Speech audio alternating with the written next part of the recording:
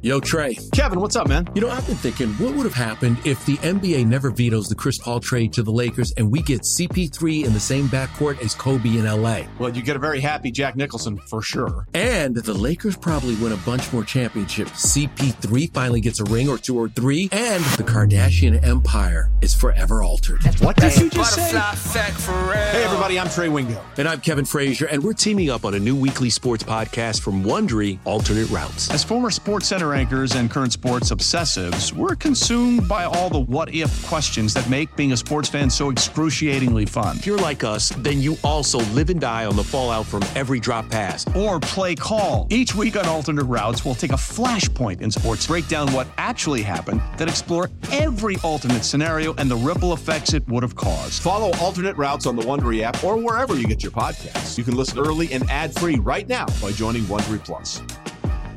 Presented by T-Mobile, the official wireless partner of Odyssey Sports. With an awesome network and great savings, there's never been a better time to join T-Mobile. Visit your neighborhood store to make the switch today. All right, you're listening to Baseball Guys and Garlic Fries and Baseball Guys, if you will. No Mark Willard right now. He is on vacation, but he'll be back on Thursday's episode. I'm Joe Shasky. If you like what you're listening to, Garlic Fries and Baseball Guys, hit subscribe, retweet it, follow us on all accounts, find us wherever you find podcasts. Sam Lubman filling in for Mark Willard right now. And you've got some sound from Farhan Zaidi that you wanted to play me. Is that correct, Sam? Correct. Yeah. So just this past week with the trade deadline happening, it left a lot of Giants fans kind of peeved. I was kind of in that same situation too, where it kind of reminded me of the 2019 deadline where there wasn't a huge drive to sell, but they probably should have sold, but they didn't because they wanted to hold on to Bumgarner and Will Smith. Understandably so. They wanted the compensation picks for him. They want to give, Bruce Bochy a semblance of a competitive team to finish out his run. And also the Giants were really good in July of 2019. So they kind of gave Farhan a reason to, hey, let's maybe try and believe in these guys. That was not the case here in 2022. The team came stumbling, into the trading deadline, and it just seemed like if you're going to sell, this is probably a good time to do it. The farm system, again, is not getting the respect that we think it should. Whether, people should be regarding it higher or not, I don't know. It clearly isn't. Let's put it this way. The Padres made probably the biggest move in a long, long time in baseball, and they gave up 3 of their top 5 prospects and a couple of guys on their major league roster, and they still had 3 guys in the top 100 left in their farm, right? So that just gives you an idea of the depth of where the Padres are at, whereas it feels like the Giants got incrementally better in terms of their depth in the farm at the trade deadline, but I would have liked them to get a haul back, especially if they're not going to re-sign Rodon, but we'll get to that in a second. So what did Farhan say? Yeah, so basically he was on the Giants Talk podcast, the NBC Sports Giants Talk podcast, Alex Pavlovich, and obviously he's one thing about Farhan, he is very self-aware. He knows what's going on. And he was asked, point blank about the whole frustration that fans are having with stars. And this is what he had to say. I do. And we want to be careful that we don't take that and have it influence a decision in a way that hurts this franchise in the long run. Baseball is a sport where 1 to 26 on your roster really matters. And when you start saying, we just need a right-handed batter, we need a closer, and that's going to solve everything, you can make mistakes. And you've seen that throughout baseball history. Some of the biggest front office mistakes have happened when teams think one player is going to be the difference. Now, when you're talking about somebody of the caliber of Juan Soto, he can really move the needle. And so I don't want to downplay that. But, we're going to continue to be involved there. And these guys are all going to impact your bottom line. That's really what we look at. So I agree with him and what Farhan's saying here. One thing, just a quick aside, he's talking a little much for my liking. I'm going to be honest with you. And when the team's losing like this, look, it's not me. I'm telling you what the general perception is you're a little too condescending when the team's losing. When you're winning, everything's quirky and funny. I do think you just got to be a little careful. And I get it. He's the voice of the team right now. He's the guy who's out front. Here's what I would say. He is 100% correct. One player does not just save an organization. But you got to start somewhere. So they don't want to trade away Carlos Rodon, for example. Forget Soto. Whether they are involved or not, you don't want to trade Carlos Rodon away. You better re-sign him. Like, that's kind of where I'm at here. And I get it. Year 5, year 4 might be ugly. So what? You need to piece together a rotation at some point. And then, because you're going to have about $100 million to play with that you didn't have allocated, which you had allocated this year. So re-sign Rodon, give him the money. If you're going to go after Judge, fine. That's still not enough. You need to make 2 or 3 big-time moves. Carlos Correa, Xander Bogaerts, Trey Turner. The shortstop market is flush with players. You need to have the difficult conversation with Brandon Crawford, and you might need to say, Brandon, I might need you to play third base. I might need you to play second base. I might need you to move over so that we can re-sign or bring in, one of these other guys. To me, it's a multi-pronged approach. The farm, but you also have to spend this offseason. I agree there, and I'm not glad. When I first saw that statement, I got a little frustrated because it just seemed like it's more of the same. It's more of what he was saying in 2019, where, again, it was just very generic but smart things to say. We got to build the one baseball move after another. You don't want to make a deal that's a mistake.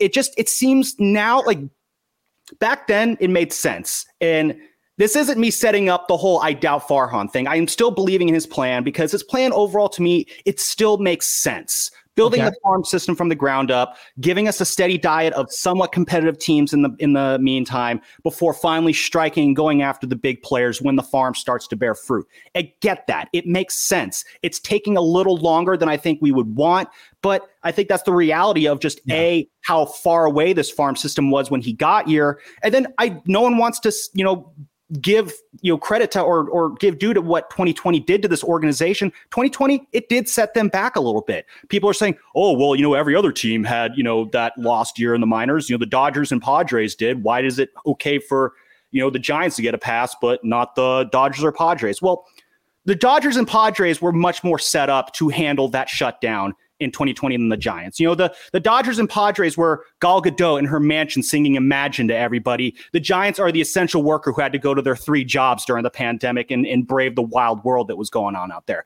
The organizations, they were not on the same level. And so when I'm hearing kind of similar stuff now that he was saying back then, it frustrates me a little bit. And so I wrote some about this. It's going to be going up on for the station tomorrow.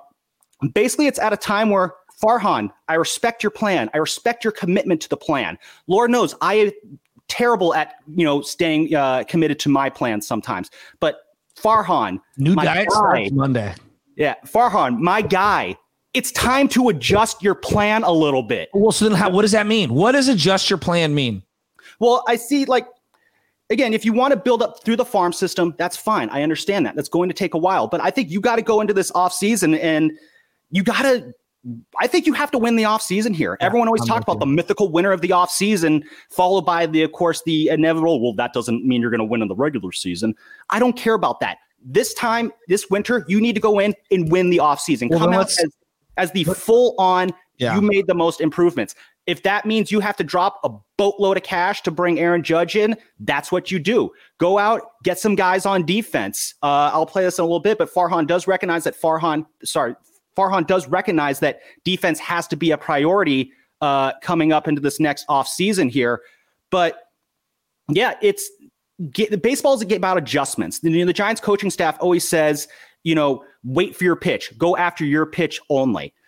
But when you're down an 0-2 count, you got to adjust your approach. You got to expand your zone. You got to dig in there a little bit, maybe foul some pitches off a little bit.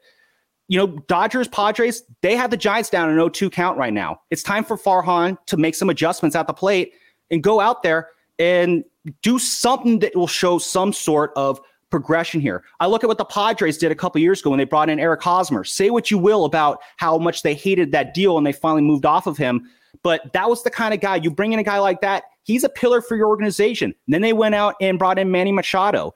Again, not a homegrown guy, come along before a lot of their homegrown guys came up. So go out there, get some of these big name stars who can kind of act as pillars for when the rest of the young guys start to come up. Because right now you're in a situation where the clock's going to start ticking on Farhan's Zaidi if things do not change soon.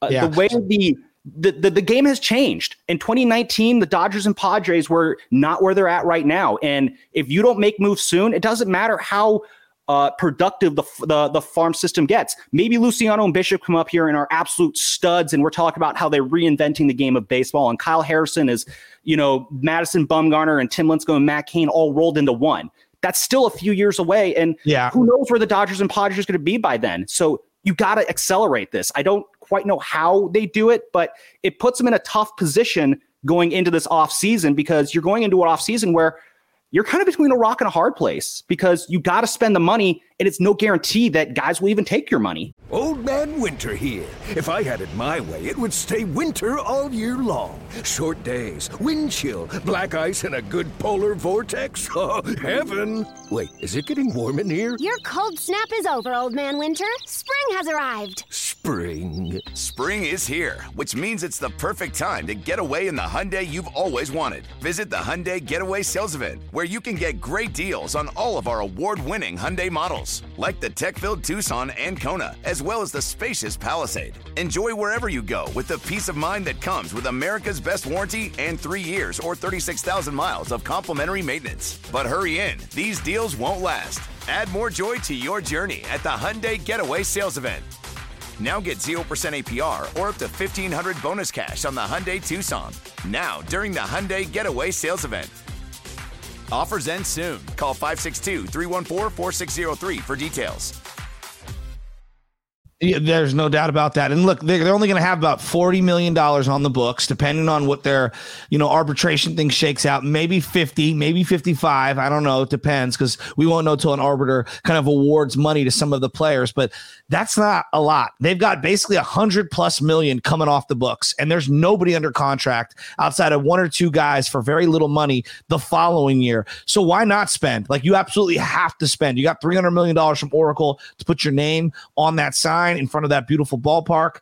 You got to spend money. What's the number one rule of business? You got to spend it to make it. Again, I look at that shortstop market, Xander Bogaerts, obviously Carlos Correa, Trey Turner. That is a flush market. Let's see what ends up happening with Tim Anderson. There are outfielders out there. There's third basemen. Brandon Drury is going to be available. A first baseman who might be available, Josh Bell. Like, there are guys out there if you want to get creative. And to me, yes, the farm, you could stand pat. I'm here with that. But if you have an opportunity to go get Shohei Ohtani, that's the kind of move that is going to wake up this fan base. Sign a couple of free agents and make a splashy trade. To me, it's not a one-pronged thing. It's a multi-layered attack for how you end up winning. It's like trying to beat Napoleon. You can't come from one side. You got to come from multiple sides. Exactly. And one last thing, I guess, before we move on here, I mentioned kind of the anxiety this team's kind of giving me going into this offseason. One thing I really just don't want to hear, and I feel like we're starting to build that up, and I'm going to get a little bit of conspiracy theory here, so let me go get my tin hat. But what I don't want to see, it's just what I feel like we're seeing now, is Farhan saying stuff like one player doesn't make a difference. Larry Bear went on one of the other stations here in the Bay Area and was talking about how we will go out, we will spend money and make that big deal if it makes sense. What I don't want to see is for the Giants to finish as a bridesmaid to Aaron Judge, and then the responses are, well, that was such an unreasonable deal. We weren't going to sign him for X money in X years. What we've been hearing for years. Yeah, and or they're going to be regretting that deal in 7 years. I don't want to hear that. I don't want to hear the usual spiel anymore. The usual spiel is just not enough for me at this point. No, I think you're talking for a lot of fans, Sam. I think you really are. And that's what I'm saying. Like, this has got to be the greatest offseason in the history of their organization, because they've never been this pressed and this up against the wall. Think of the arsenal that they have to go up against for the next couple of years. Betts. Well, who knows what happens with Trey Turner, Freeman, and the Dodgers farm system, and all the guys that they've got, Walker Buehler, et cetera. And then look at what the Padres have. Soto, they got Machado, and they got Fernando Tatis.